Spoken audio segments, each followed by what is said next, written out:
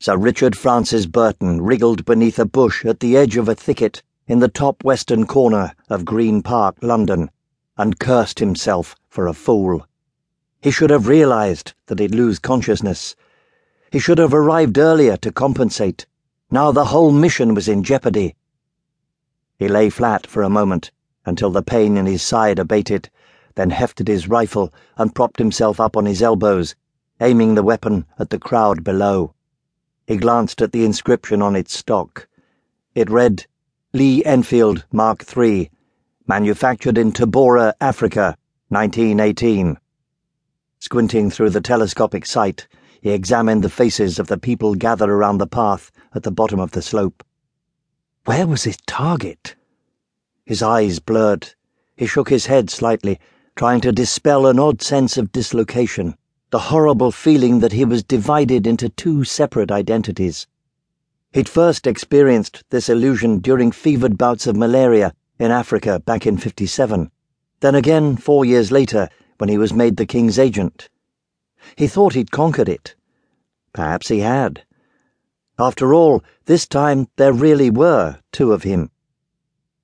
It was the afternoon of the 10th of June, 1840, and a much younger Richard Burton was currently travelling from Italy through Europe on his way to enroll at Trinity College, Oxford. Recalling that wayward, opinionated, and ill-disciplined youngster, he whispered, "Time changed me, thank goodness. The question is, can I return the favour?" He aimed from face to face, seeking the man he'd come to shoot. It was a mild day. The gentlemen sported light coats and top hats and carried canes. The ladies were adorned in bonnets and dainty gloves and held parasols. They were all waiting to see Queen Victoria ride past in her carriage. He levelled the crosshairs at one person after another. Young Edward Oxford was somewhere among the crowd, an insane 18-year-old with 2 flintlock pistols under his frock coat and murder on his mind. But Burton was not here to gun down the Queen's would-be assassin. Damnation! His hands were shaking. Lying stretched out like this would have been uncomfortable for any man his age. He was 47 years old. But it was made far worse by the 2 ribs the Prime Minister's man, Gregory Hare, had broken. They felt like a knife in his side. He shifted cautiously, trying not to disturb the bush. It was vital that he remain concealed. A face caught his attention.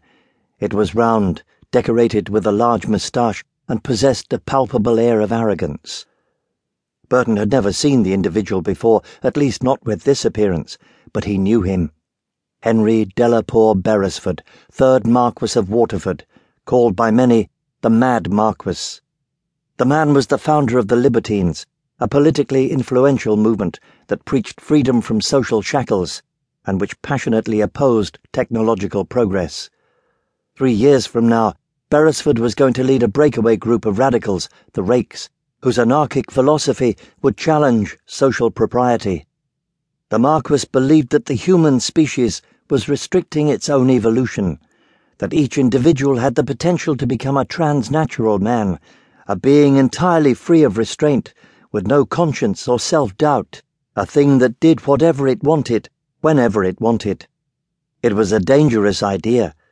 The Great War had proved that to Burton, but not one that concerned him at this particular moment. "I'll be dealing with you 21 years from now," he murmured. A distant cheer echoed across the park. The gates of Buckingham Palace had opened, and the royal carriage was steering out onto the path. "Come on," Burton whispered. "Where are you?" Where was the man he'd come to kill?